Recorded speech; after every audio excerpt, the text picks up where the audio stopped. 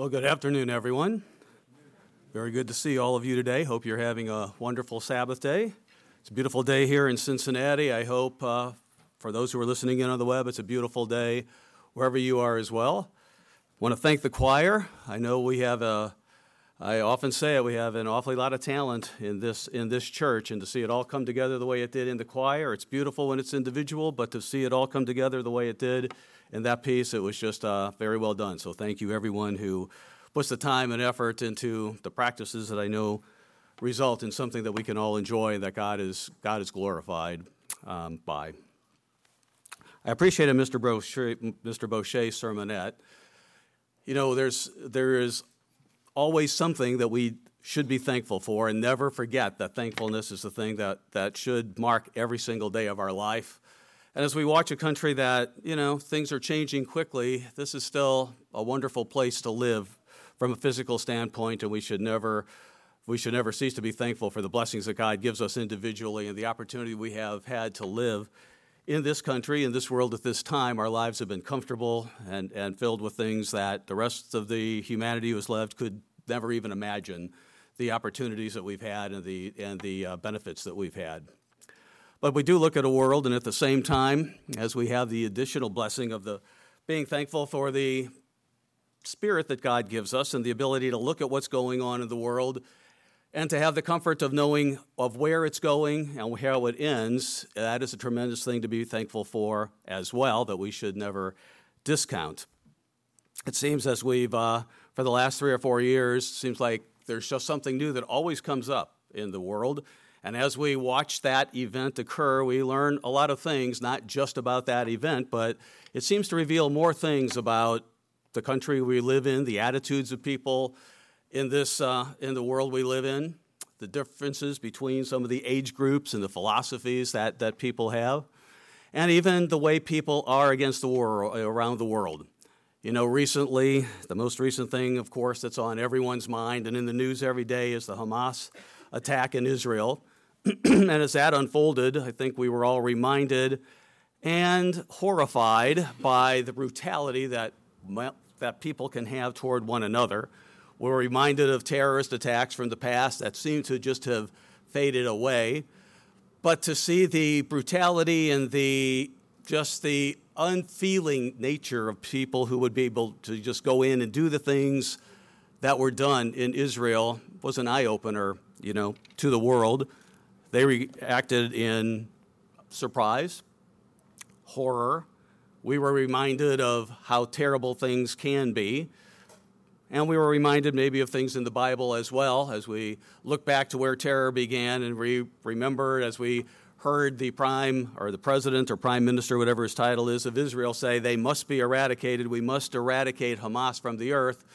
Remembering that God said that about a group of people as well, where terrorism began, because it is a terrible thing and it's an awful thing to have in the earth. And what we saw on October 7th and the 6 weeks since has been a terrible thing to see. It's only going to get worse between now and the return of Jesus Christ. But the other things that we've seen unveil as a result of that attack have probably been eye-opening as well. I think it has been a surprise to many people in this country to see how some of the college-age students have reacted to it, to see the protests that were pro-Palestinian and pro-Hamas as opposed to pro-Israel, to see the anger and to see people demonstrating against Israel and actually championing the regime that was over there at Hamas. It brought a lot of attention to a lot of people. In fact, cries went out to begin, maybe we should be defunding colleges. What is being taught to our young people? What is being taught around the world, or not around the world, around the United States, in our universities, that they could have a reaction that is so different than what the norm and what the national reaction would be assumed to be, the natural reaction that anyone would have to that kind of brutality that was put there. And so that question arises, that question is out there, and it made us aware there is something different. There's something that's been happening in the world and something happening in our country that is alarming in one way.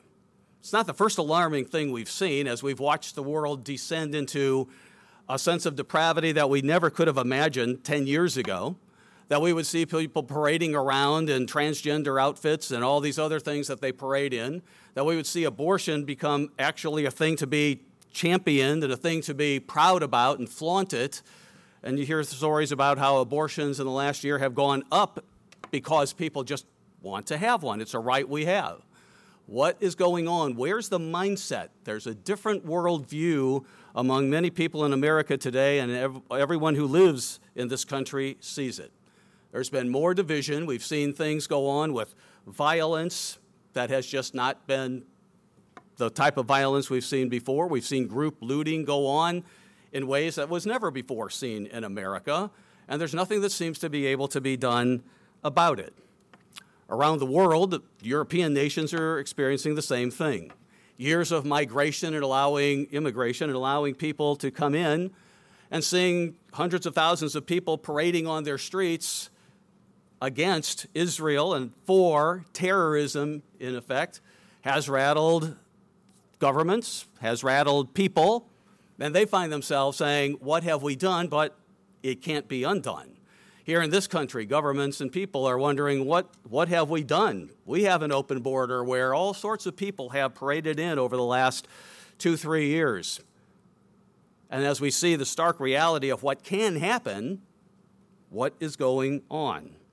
And so we live in a world that has a different set of views than we have today. It's different than it's ever been before.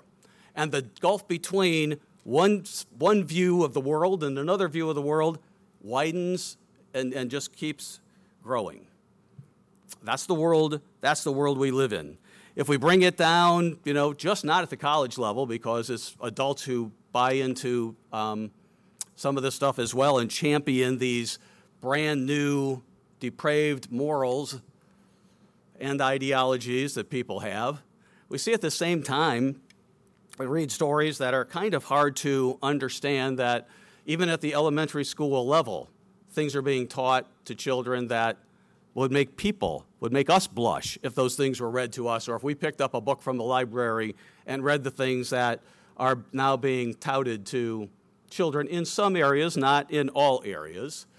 But we have a group of people and teachers who feel that it's no longer enough to just teach reading and writing and arithmetic, but here's what I think. Here's how my lifestyle is. You should be accepting that lifestyle as well. You should be experimenting in this. You should try all things. You should not be limited to any sorts of morality.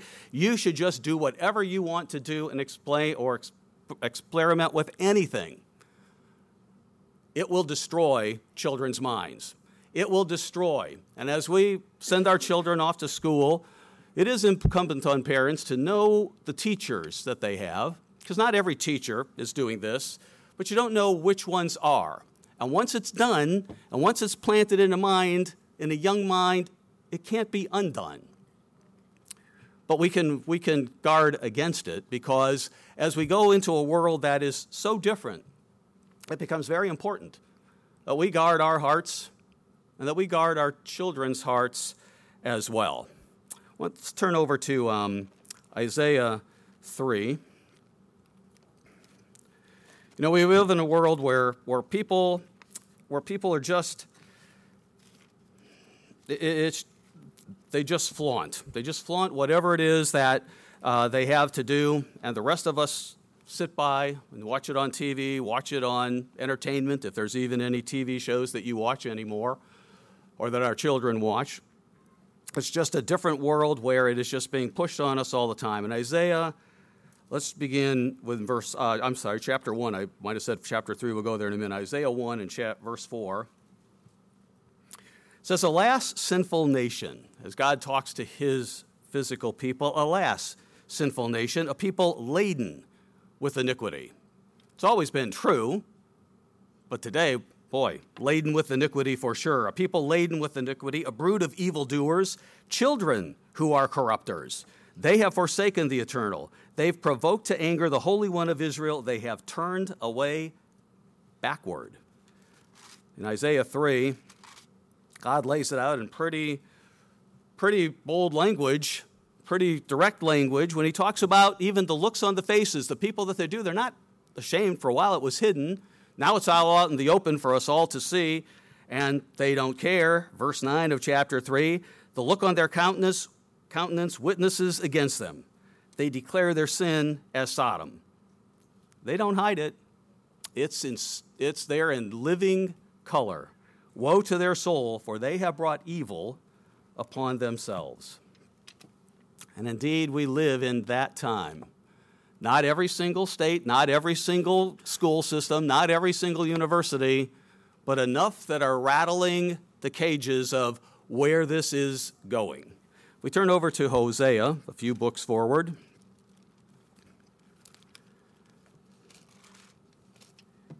You know, God, as he blessed Israel, physical Israel, as we've talked about before, a nation that God created, Abraham and his faithfulness, and God created Israel through the miraculous births of Isaac, and then his work with Jacob, and the birth that he gave to Rachel after she was barren of Joseph, and as he blessed those nations, and God saw the faithfulness of those men in teaching their children, guarding their children, and obeying strictly the law of God. He expected Israel to be a model nation. There's a responsibility for the blessings he gave them. In verse 7 of chapter 5 in Hosea, it says they've dealt treacherously with the Lord. He gave them everything, every blessing that we could possibly want, as you and I have experienced in our lifetimes, but they've dealt treacherously with the Lord. They've begotten pagan children. They didn't keep up their end of the bargain. God said, I'll bless you. From one man, Abraham, nations, millions and millions, as many as the sands of the sea. But train them, teach them my way, and be a witness and example to the world around of the goodness of God's way of life. Teach them by your example, that when they look at you and they say, here's a nation that is so blessed, kind of like Queen Sheba when she went to visit Solomon and said, your God is great. Look what he has given to you. The wisdom that you have, Solomon, the riches he's provided for you. That's what God wanted Israel to be. They didn't do it. They allowed themselves to be drawn in by foreign gods, foreign ideologies. They allowed themselves to be taken astray and away from God, who has blessed. But then the more he blessed, it seems the more they just started looking the other way. And so Israel lost everything. And today, a nation that has been so richly blessed stands to lose everything because they didn't pay attention. They didn't stay loyal to the founding principles and to recognize the God that gave them all these things. We live in an age of lawlessness. They don't even try to hide that. Lawlessness is a word you hear most always. It's what's championed. There is no one set of laws for any people. Do whatever you want. And so we live, and we see that abounding in the world around us. Do whatever you want. No one's going to stop you. And God said, because lawlessness abounds, or Christ said in Matthew 24, because lawlessness abounds, because it's all around us, we see it, we hear about it, we witness it. If we go to work, we might see that lawlessness being flaunted before us. As we watch TV, we see it happening. Because lawlessness abounds, the love of many will wax cold. He's talking about the love you and I should have for God's way of life. That love, if we just get enamored by the world, if we're not watching what's going on, if we just stay just a little bit above what the world is doing, if we're not championing same-sex marriages, if we're not putting on drag shows and we're talking about those and not allowing our children to go to them, and just not just staying above what the world is, but we need to be people who are living by God's law. And the difference between us and the world, and even the world's religions, will be growing more and more pronounced and distinct for everyone to see. We live in a time where we hear about the worldview, or the word worldview, often. The worldview in the world today far different than it was 5 years ago. Now, we use that word, and it seems to be one of the words that is touted about in newscasts. Some churches talk about worldview. We talk about worldview and having a biblical worldview and what that means. Some might not know what a worldview is, but let's just define it here so we know what it is. Merriam-Webster dictionary says it's a comprehensive conception or apprehension of the world from a specific standpoint. A lot of nice words. Let's boil it down to what it is. I've adapted this from a definition that I saw on the internet. It says, everyone has a worldview. It's the decision-making filter you use to guide every choice you make. It represents your understanding of life, beliefs, values, and opportunities. There are many different worldviews in the world: secular humanism, modern mysticism, Marxism, Maoism, both of which are growing in popularity, syncretism, and a biblical worldview, among many others. Now, if any of those terms are new to you, you can go on and go to ucg.org. You can type in humanism, mysticism, and find some articles and information on that, or just go to the internet and look those up, and you will begin to see, as you read through some of those worldviews, some of the reasons that we have what we have in America today. As they've taken polls among people, a recent one by the University of Arizona talked about that of the biblical worldview, even as the world defines it, which is different than the way you and I would define a biblical worldview, only 3% of America live by more than just believing that Jesus Christ died for our sins. Only 3% of that will do more than just believe the Bible is true, Jesus Christ died for our sins. It's a very small number. Even the churches of the world that talk about biblical worldview, they more have a synchronistic worldview. They're more than willing to adapt the ideologies of the world around into their practices. So we see churches that accept same-sex marriages. Must be okay. That's not a biblical worldview. We see them accept other things that the world has done. We see political parties, political figures that we might think are very conservative, but they're more than willing to accept abortion, even though the Bible is completely against abortion. Now, from time to time, the church, we get letters saying that you have a so-and-so political party worldview. The answer is no, we do not. We live, we teach a biblical worldview by every word of God, and that is different than every other church and every other ideology out there. And it's something that we do, something we practice, something we live, and something we need to be teaching and making sure our young people understand what the promises of God are, that they are called, that there are things that we need to do, and if we don't do them, like the churches of the world cave, we would cave too. The pressure will become more and more pronounced as time goes on, and we need to be people who understand and practice, and our worldview needs to be exactly what God's worldview is. As we look at society, as we watch what we do, as we watch what we are willing to do and accept and allow into our minds, look at it through the lens the way God looks at it.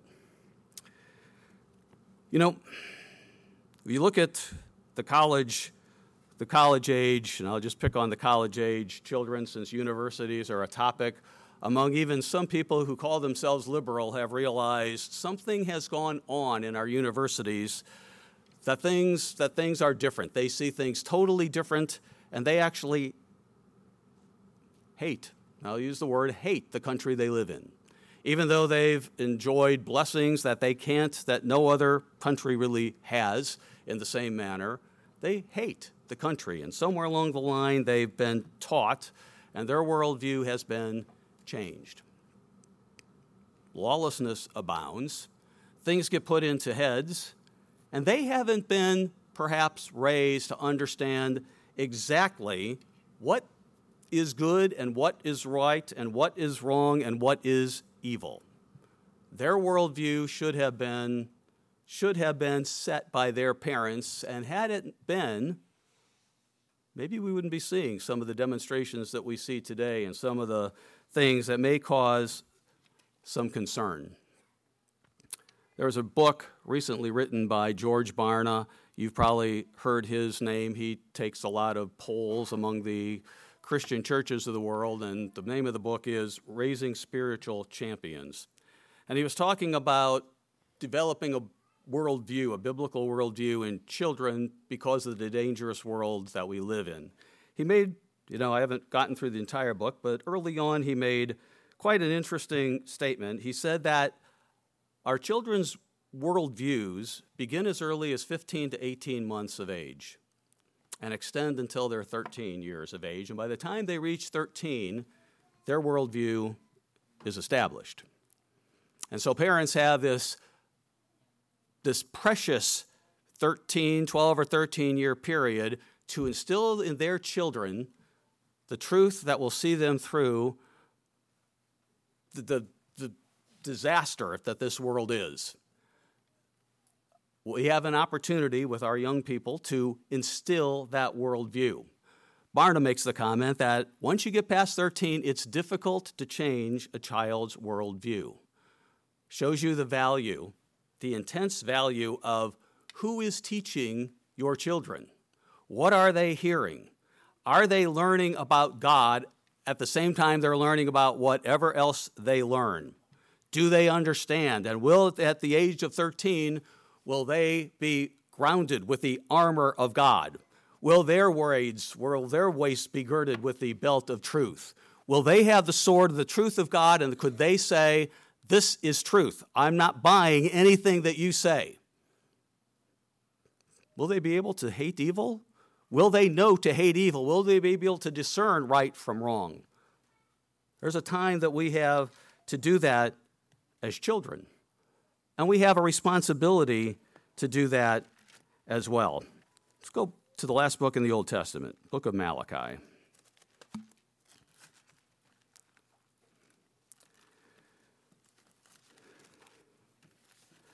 Malachi chapter 3.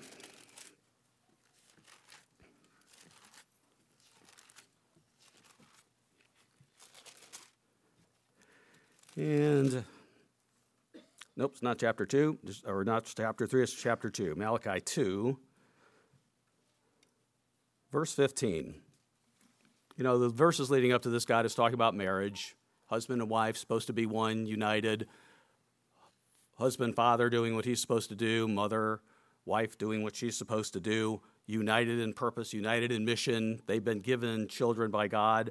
There's a responsibility that is there when he blesses us with children. In verse 15, God says, but did he not make them, husband and wife, one, having a remnant of the Spirit? And why one? He seeks godly offspring. Therefore, take heed to your spirit, and let none deal treacherously with the wife of his youth.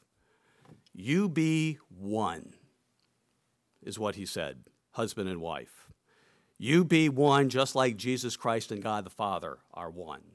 You be one just like we're supposed to be one with God the Father and Jesus Christ and with each other. You have the same purpose. You have the same mission. You have the same ideas and goals for your children that God has given you, and there's a responsibility when we're baptized and we have children.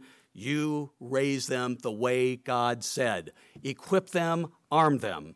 Let them know they are called by God. Let them know they are children of promise. Let them know they do have a future, and let them know and teach them daily what it is they need to do, because if we don't do it, someone else will do the teaching, and if we fail in doing that, we will fail God and we will fail them, and they will be people who cave in to the world and go through some tough times. It's incumbent on us to do that. Life won't be easy going forward. The gulf, as I say, between what we believe and what the world believes, what Christians in the world believe and what we believe, will be completely just growing wider and wider. Our children and you and me need to know that. We need to be practicing it. We need to be rehearsing it every day, and we need to be instilling it in our minds and in the minds of our children. You don't need to turn to Proverbs 22 and verse 6. You know what it says. It says, raise up a child in the way he should go, and when he is old, he will not depart from it.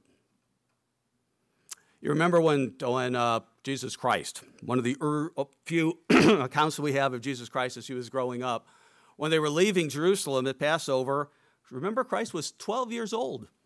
12 years old, and where was he?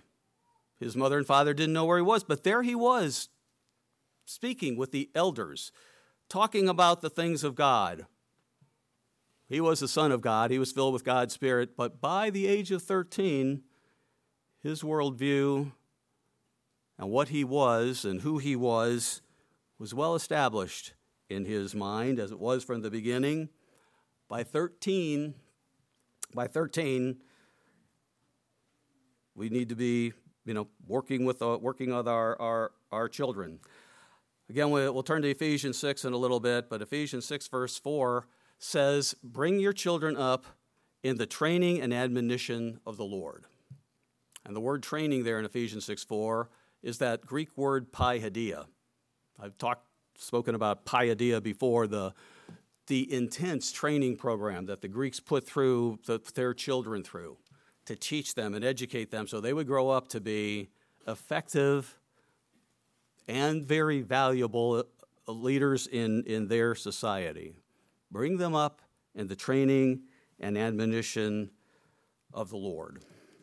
If we do it, if we love our children, if we love each other, we will do that.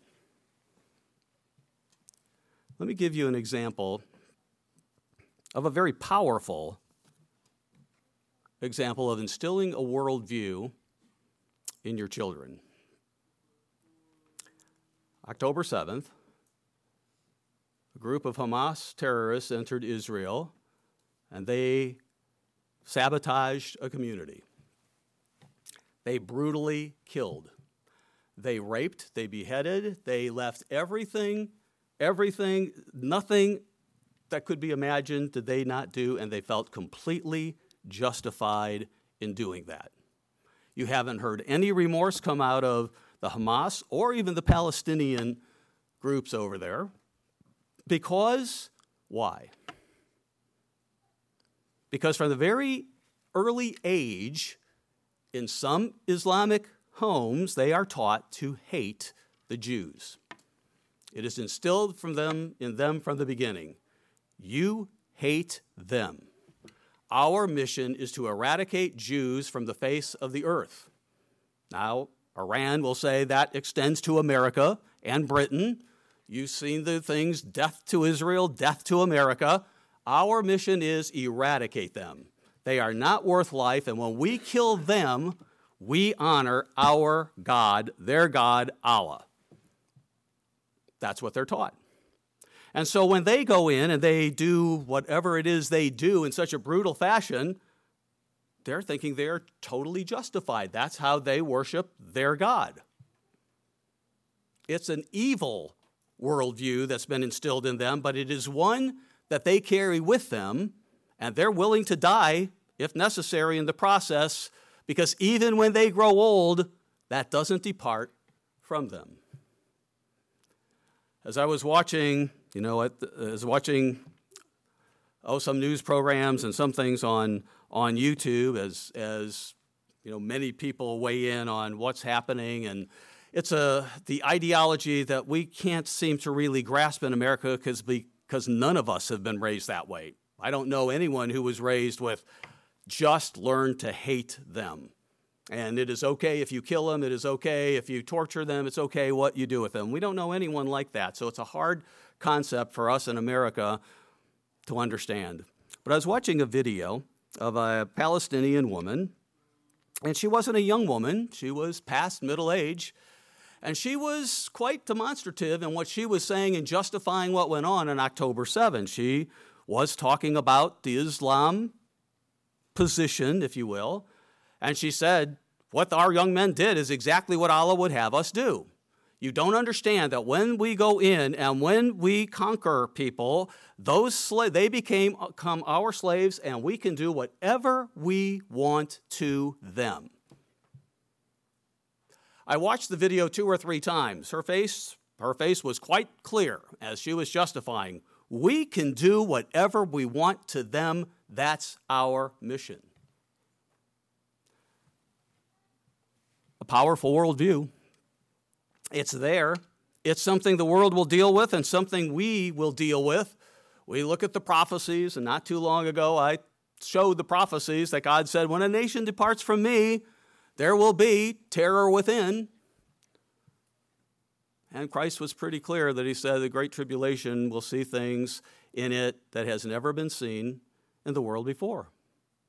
It's hard to imagine what more could happen when you read of the accounts of the Assyrians and what they did to people they conquer, or when you see the brutality of mankind to mankind, how it could be any worse. But God says it will be, because the spirit that drives it is far different than the spirit that drives you and me. Let's turn to John 16 for just a minute to emphasize the point of offering a false god service when they kill people. Christ said that in John 16, verse 2. As he was talking to his disciples, he said, they'll put you out of the synagogues. Yes, the time is coming that whoever kills you will think that he offers God service. We see that in a different part of the world. Now, there are positive worldviews that have been established as well, biblical worldviews. We could speak of people like Abraham. He taught Isaac an awesome biblical worldview. He taught Isaac who God is. You do whatever God says. He is good. He is right. Everything that God asks you to do is for your own benefit. Throughout life, he did that. Even Genesis 26, verse 5, God said, I know Abraham. He will direct his children to follow me. And he did.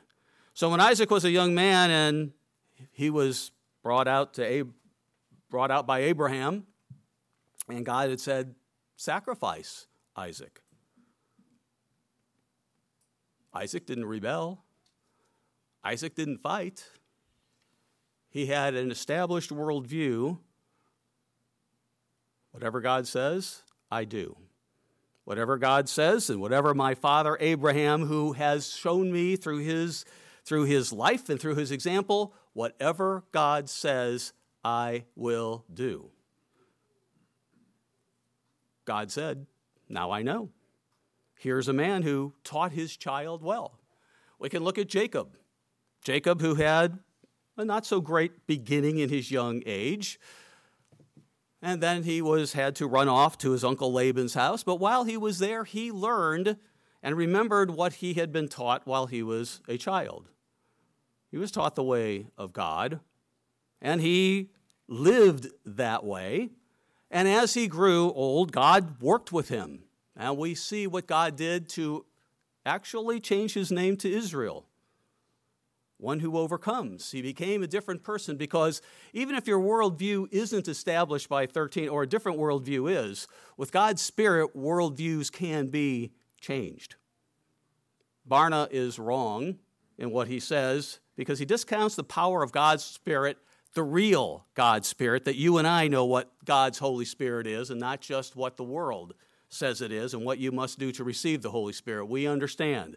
It's understanding and acknowledging our past way of life is absolutely wrong and contrary to everything that God would have us do. We learn repentance is not just a little short prayer we say, but it is a heartfelt, deep commitment to turning toward God and away from self and allowing self and asking God to bury self, and then being immersed, picturing that death and having hands laid on so God's Spirit, which has been with us, can be in us and direct us. But Jacob had children, and he had Joseph. And Joseph also was a child. When you look at what he was doing when he was younger, you might say, well, He was his dad's favorite, and he might have been a little, spoiled, if you will, by the things that he said and how he reacted to his brothers and how they reacted to him. But Jacob instilled a biblical worldview in Joseph. So when he was sold into Egypt, where he could do whatever he wanted, what did he do when he was faced with Potiphar's wife temptation? No, I won't do it. I won't sin against God. What was instilled in him in youth, he didn't depart from it. Jacob did a very good job with Joseph. We need to do very good jobs with ourselves and with our children, and we need to be very cognizant of how we need to do that to arm them with the armor of God so that they can stand against the wiles of the devil, against the evil of this age. I'm going to read a couple of things here. I mentioned some of the worldviews that are out there. Now, one of them is Marxism. That seems to be making its way through some of the population. Maoism is one of them as well. And then we remember Mao Zedong in China, what went on there with their Cultural Revolution. And there was an interview that was done with a lady who lived during the Chinese Cultural Revolution. Her name is Xi Van Fleet. She wrote a book called Mao's America, A Survivor's Warning. And recently she was interviewed, and the video is online if you say Mao's America. And it's about the dark parallels of China's Cultural Revolution and today's America. Let me just read a couple things that she says. It's a pretty long interview. I haven't read the book. But she is drawing parallels about what went on back then and what goes on today so that parents can be aware of what is happening when they see these changes in the world around us. Here's one of the things she says because she says she was very young when it was happening, but she looks back and she sees what had happened to her. She goes, in Mao's China, it was very simple. From a very early age and in kindergarten, we were taught that our parents are just biological parents. Our real parents are the party and Chairman Mao. If there's a conflict choosing between your own parents or the party, you should always, always choose the party. So as we see some of the things going on in the world today, and in some states, we see, well, if your son wants to be a woman and you say no, you know what? We want the right to take him away from you and do what he wants to do. We see some teachers in some areas doing that thing and imposing on them what it is that they want your children to believe, and the state sometimes, and in times past, in other histories, including in Nazi Germany, take over the children, because if you control the children, you control the future. And so as we look around us and we talk about instilling a biblical worldview, not knowing exactly what our children are hearing at school, or even if we do homeschooling, which is great, not knowing exactly what they're watching on TV or hearing on the internet or their other friends, even friends in the church, may be saying, it is so, so important today be instilling that biblical worldview, be instilling in them the truth of God so that they know the difference between right and wrong. She went on to say, she goes, always choose the party. She goes, that's basically what the Red Guards did. Many of them denounced their parents. Many of them reported their parents, and that ended up with their parents being executed. Here in school, especially today, you're supposed to go to trusted adults, not your parents. They didn't say that in the party, but it is very similar. They want to cut the ties between parents and children. Why? That's how you control them and the future. Very true. Very true. As the Red Guards turned in their parents, as they saw that beginning to happen, we might think of what Christ said. Those who turn you in, your children, your friends, those who betray you, a time that's coming. Another thing she said is in the news back before. We don't hear it so much today, still going on, I guess. She goes, another thing that's striking is the hostility towards accurate accounts of history. Yes, that is something that is done. In order to control children, you have to rewrite history. In China, history was totally rewritten. The history that I learned was absolute fiction. Even today, I still have to detox from the oldest junk they put in my mind. Those who control the present control the past. And when you control the past, you control the future. So within the last year or so, we've heard of American figures in history tear down that statue, rename that school. They were evil people. That's not good. We heard about the 1619 Project, which I have no idea exactly what the 1619 Project was going to teach children. I know it's been battled in many states and everything, and critical race theory and the whole 9 yards of what was going on.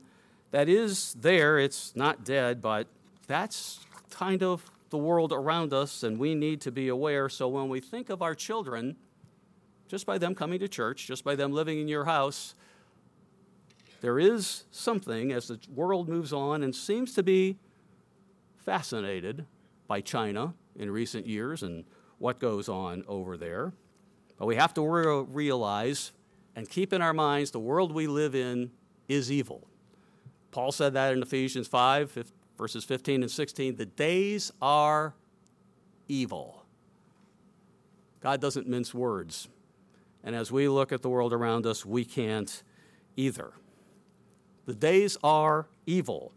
The world around us will seek to destroy family, will seek to destroy values. They will try to instill their own values in us and in our children. Our lives, our spiritual lives are in danger. Because lawlessness abounds, the love of many wax cold. Those whose love waxes cold, weren't living and have instilled in their minds and hearts the biblical worldview.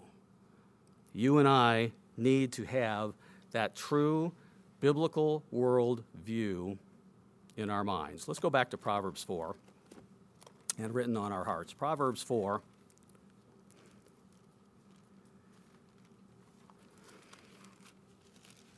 Early on in the book of Proverbs, God inspires Solomon to write some pretty inspiring and telling and direct words. In verse 20 of Proverbs 4, he gives some instructions that in light of everything that's going on in the world today, in light of what we need to be doing, because if we love our children, we will arm them with the truth. We will work with them daily so that they know God, so they know God is the most important thing in our lives, that they choose God, that they know the truth. Proverbs 4, verse 20, my son, give attention to my words. Incline your ear to my sayings. Don't let them depart from your eyes. Keep them in the midst of your heart, for they are life to those who find them and health to all their flesh. They are life.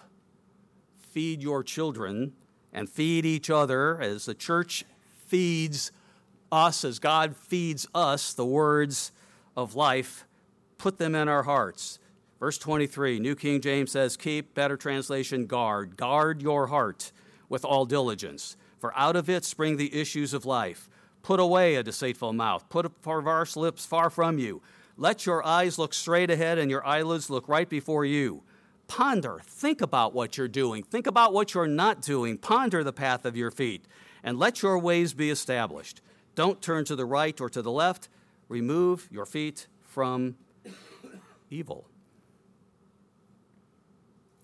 Let's go back and look at some very basic words. Sometimes let's go back to look at some basic words that God says as we live in a time different than the times that have been in the past. Today, better than what they'll be in the future, but as we see things going on, a renewed effort in teaching, understanding, applying into our lives, applying into our children's lives, working with each other, exhorting one another, what God says to do, because the words he gives us, they're life. We need to do them. We want every single person. God is not willing that anyone should perish. Jesus Christ didn't die just for a few to be saved. He died that everyone might be saved. We are called now, and we do what God says. Let's look at Deuteronomy 6. Foundational words, but let's look at them because they form the basis of a biblical worldview that you and I have. Different than what you'll read on the internet about the biblical worldview from other churches. This is God's biblical worldview. This is what gets taught exactly the way that God said. Deuteronomy 6, verse 1. This is the commandment, and these are the statutes and judgments which the eternal your God has commanded to teach you, that you may observe them in the land which you are crossing over to possess. We are at the doorsteps of crossing over to whatever that is. However many years that God has between now and the return of Jesus Christ, only He knows. But we see the time approaching. We see the day approaching, as it says in Hebrews 10:25, that you may observe them in the land which you are crossing over to possess, that you may fear the Lord your God, keep all His statutes and His commandment, which I command you, you and your son and your grandson, all the days of your life, and that your days may be prolonged. Oh, godly offspring, that you observe them, and your son, and your grandson. You teach them to your family. They are well known. They know who you are. They know who you obey. They know who God is. And they know what the standard for them is the Bible, because they have been taught that from an early age continually and an ongoing basis. Verse 3, therefore hear, O Israel, and be careful. Do it well. Be careful. Don't just play words with it and don't just check off a box. Be careful to observe it, that it may be well with you, and that you may multiply greatly as the Lord God of your fathers has promised you, a land flowing with milk and honey. Hear, O Israel, the Lord our God, He is one. The Lord is God alone. They are unified, one purpose, one mind, one mission, completely united in what they're doing. The same thing, that's our goal, completely at one with God. Husband and wife completely at one with each other. Common purpose, common goal. This is the way we raise our children. We'll get to that in a minute. Father being the spiritual head of the house and saying, this is what happens. Wife in perfect unity. She sees that it happens during the time as well. Verse 5, you shall love the Lord your God with all your heart, with all your soul, and with all your strength. And these words which I command you today will be in your heart. Not just words to memorize, not just words to read, but things we live by. The world, the filter, the worldview we have, the filter through which we choose what we do each day. When choices come our way, what's the filter? It's the Word of God. What's the way I choose? I follow the words of life. Verse 7, you shall teach them, tremendous adverb, you shall teach them diligently to your children. Not just a word here and a word there and a mention of things, but you will teach them diligently to your children. You will talk of them when you sit in your house, when you walk by the way, when you lie down, and when you rise up. God will be a part of your life and their lives, and they will know He is the one who is directing the home. They will know that their parents love God, follow God, and that He is a real being, very present in their lives. And the children will see that. And the children will grow up with that. And they will learn to trust God, obey God, and know that whenever we have anything to look at, we can look to Him. He is the Savior. He is the deliverer. He is the healer. He is the one who provides everything and will see us through everything that comes our way. Verse 8, bind them as a sign on your hand. Do things the way God said. Whatever your hand finds to do, do it with your might. Do it with integrity. Do it honestly. Bind them as a sign on your hand and as frontlets, and they shall be as frontlets between your eyes. What you think about, it's the filter that God gives. Write them on the doorposts of your house and on your gates. Live it. When people come into your home and your relatives come into your home, they know the way of life you live. It's no secret. There's no one ashamed of it. This is what happens in this house. This is who we obey. Joshua said it well, as for me and my house, we will serve the Lord. Make sure your children know that, and that's what goes on in their lives. God repeats things, right? In Deuteronomy 11, he says some of the same things. Let's go on to Deuteronomy 11. And we'll pick it up in verse 1. I'm going to repeat some things, but it's okay to repeat it. God repeats it because he wants it in our minds. It's important to him and should be important to us. Verse 1, therefore you shall love the Lord your God and keep his charge, his statutes, his judgments, and his commandments always. Know today, God says, I don't speak with your children who haven't known and haven't seen the chastening of the Lord your God, his greatness and his mighty hand and his outstretched arm. You've seen it. You know what God has brought you to see. You know how God opened your minds. You see what God has worked in your life. They haven't seen it, but you do, and they will learn it from you.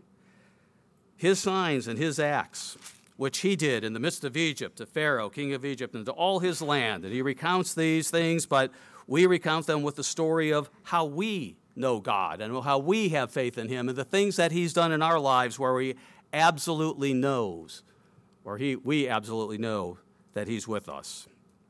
Verse 7, but your eyes have seen every great act of the eternal which he did. Therefore you shall keep every commandment which I command you today, that you may be strong, and go in, and possess the land which you cross over to possess.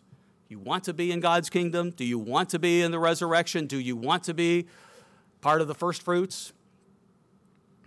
God says what we need to do here. This is the worldview that needs to direct us and be in our minds, hearts, the decisions, the choices we make filtered through what he says. That you may be strong and go in and possess the land which you cross over to possess, and that you may prolong your days in the land which the Lord swore to give your fathers, to them and their descendants, a land flowing with milk and honey. Verse 13. It shall be that if you earnestly, so we have earnestly obey the commandments, diligently teach them to your children, carefully observe everything that God says. It shall be that if you earnestly obey my commandments, which I command you, to love the Lord your God and serve him with all your heart and with all your soul, I'll give you all the blessings of the land, the rain, the early rain, the latter grain. Take heed, verse 16, to yourselves, lest your heart be deceived, and you turn aside and serve other gods and worship them.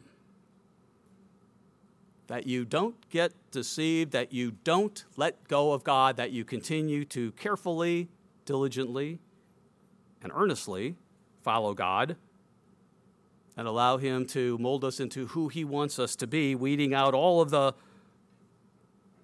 attitude problems, sins, faults, other weaknesses that he helps us to see. Don't turn aside and serve other gods and worship them. Verse 18, therefore you shall lay up these words of mine in your heart and your soul, and bind them as a sign on your hand. They shall be as frontlets between your eyes.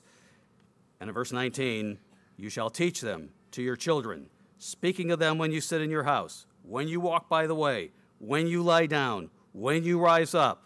Write them on the doorposts of your house and on your gates, that your days and the days of your children may be multiplied in the land which he swore to you, like the days of the heavens above the earth. For if, verse 22, if you carefully keep all these commandments which I command you to do, to walk in all his ways and to hold fast to him, God will conquer your enemies ahead of you. He will help you. He will, with his Holy Spirit, give you the power to overcome all those things that do so easily beset. And that could be our enemies. Biblical worldview. Teach God's truth. Teach God's commandments.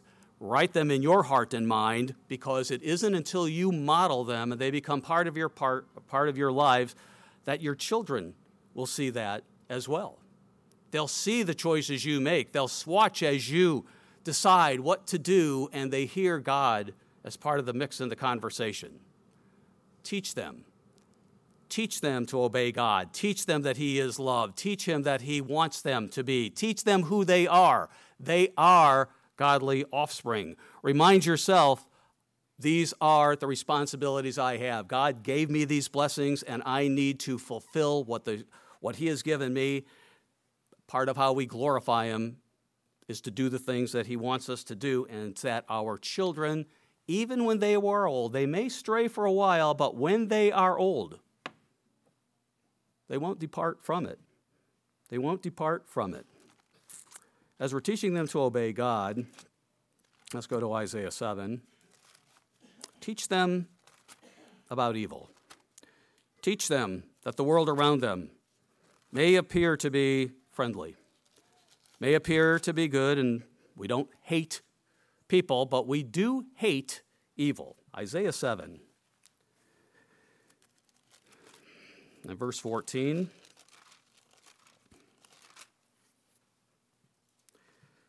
As God is in the days of the king here who just kind of rejected and resisted God up and down, King Ahaz.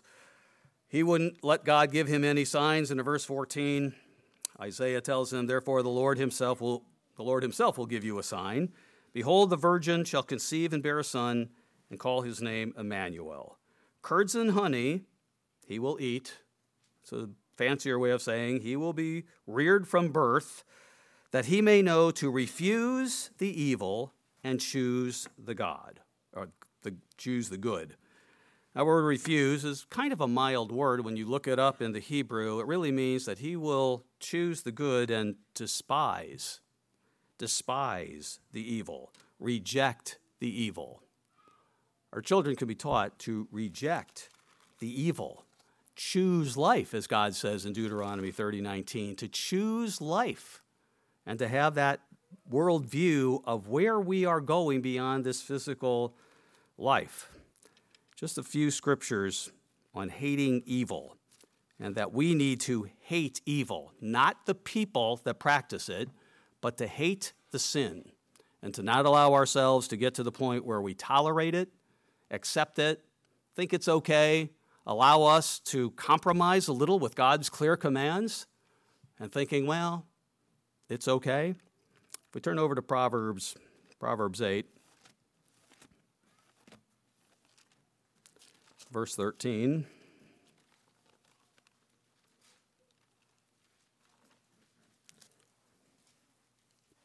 The fear of the Lord. We've talked about the fear of the Lord, something that should be at the base of all of our minds and the foundation of our being. The fear of the Lord is to hate evil. The fear of the Lord is to hate evil.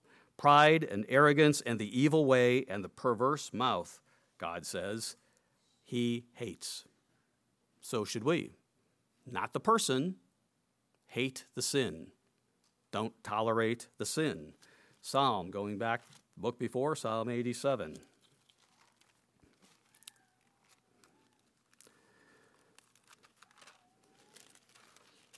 Psalm 87, verse 10.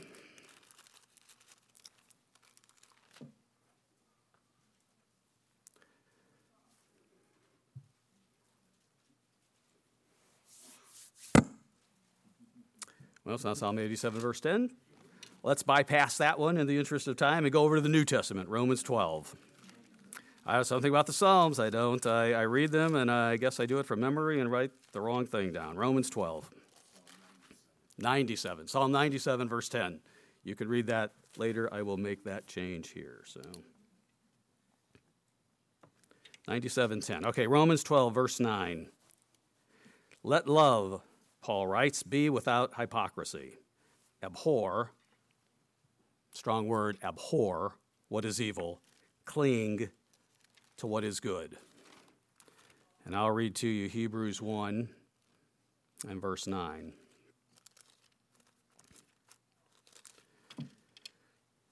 You have God speaking of Jesus Christ, you have loved righteousness and hated lawlessness.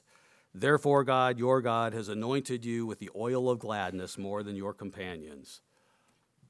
Hate evil. Do what is good. Teach the commands of God, but hate evil. So many things to teach our children that they follow the way of God. Let's go back here to Ephesians 6. I mentioned Ephesians 6 earlier. Ephesians 5 is quite a treatise on marriage and the relationship between husband and wife. God pictures it as a picture of the relationship between Jesus Christ and the church, the oneness that should be there, walking in unity, embracing the way of God. In Ephesians 6 and verse 4, he talks about children. In verse 4 he says, "Fathers, don't provoke your children to wrath." He doesn't say mothers there, but fathers. Fathers, don't provoke your children to wrath, but bring them up in the training and admonition of the Lord. Why doesn't he mention mothers there? Well, if you read through Ephesians, and one day we'll have to do a sermon on the role of men and the role of women, and what it is that God has the roles they placed him in. It goes all the way back to the time of Adam and Eve. The man is the spiritual head of the house. He is to be setting the standard, and the wife is there to help him. She is there with the children every day. She follows his commands. They work together as they raise their children with unity of purpose, with unity of mission, with unity of how they will teach them and what they will teach them, hopefully even more so on a daily basis, every single day, about God going forward. Fathers, it's your responsibility. Men, it's our responsibility. God gave it to us. We have to be following him, knowing him, understanding it, and setting the example in our lives. No compromise, clear, right down the path, what God says, what you say, I will do. It needs to be our mission. If we go back to the very last book of the Old Testament, again, in Malachi, the very last 3 verses, God makes quite a statement as the last prophecy here and by Malachi is written. In verse 4 of Malachi 4, he says, remember the law of Moses, my servant, which I commanded him in Horeb for all Israel, with all the statutes and judgments. Behold, I will send you Elijah the prophet before the coming of the great and dreadful day of the Lord. Elijah was a prophet at the time when Israel had turned from God. King Ahab was in power. He had married the wicked queen Jezebel. And God sent Elijah, and his message was, turn back to God. Now in Luke, keep your finger there in Malachi, but in Luke, opening verses in the New Testament, we see God repeating this. In Luke 1,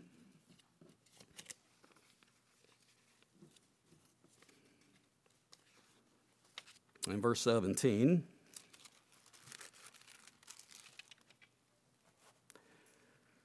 we see that Jesus, or not Jesus Christ, but John the Baptist, as he is being miraculously conceived and born, verse 17 of Luke 1, it says, he will go before Christ in the spirit and power of Elijah, turn the people back to God, to the Jewish nation that had departed from what God wanted them to do. He will go in the spirit and power of Elijah to turn the hearts of the fathers to the children and the disobedient to the wisdom of the just, to make ready a people prepared for the Lord. We live in a time where your and my job, our calling is, we need to complete the commission that Jesus Christ gave us.